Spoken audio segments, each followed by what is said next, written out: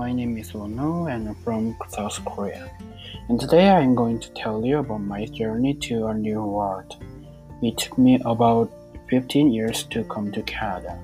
I had a couple of those to come to Canada, however, I couldn't decide to come. And finally, I decided to come. The reason why I came to Canada is because I want to learn more about paintings and English. It was the end of August when I was on board. I flew from Incheon, South Korea to Vancouver, Canada. It took me about 10 hours and I was exhausted and hungry because it was a long flight and I couldn't have much food on plane. I have been to USA, France, or South Africa, however I couldn't adjust to long flights yet. It is still hard for me to fly. Anyway, I waited about 3 hours to transit and came to Calgary by flight. What I remember was it was a little colder than I expected.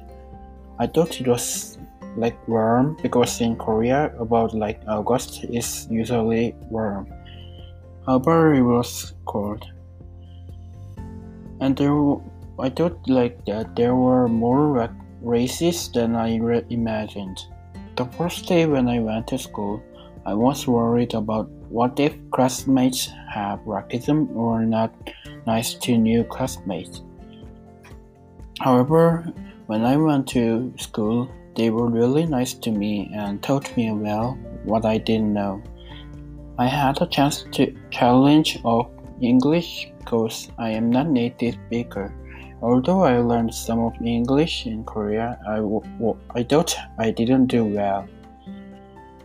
So, in school, I asked my English teacher for help and I tried hard to get through it. I think until now I am doing well and I should try to speak more in this class the mentorships or in school after this summer break. I think that what I want to tell the newcomers is that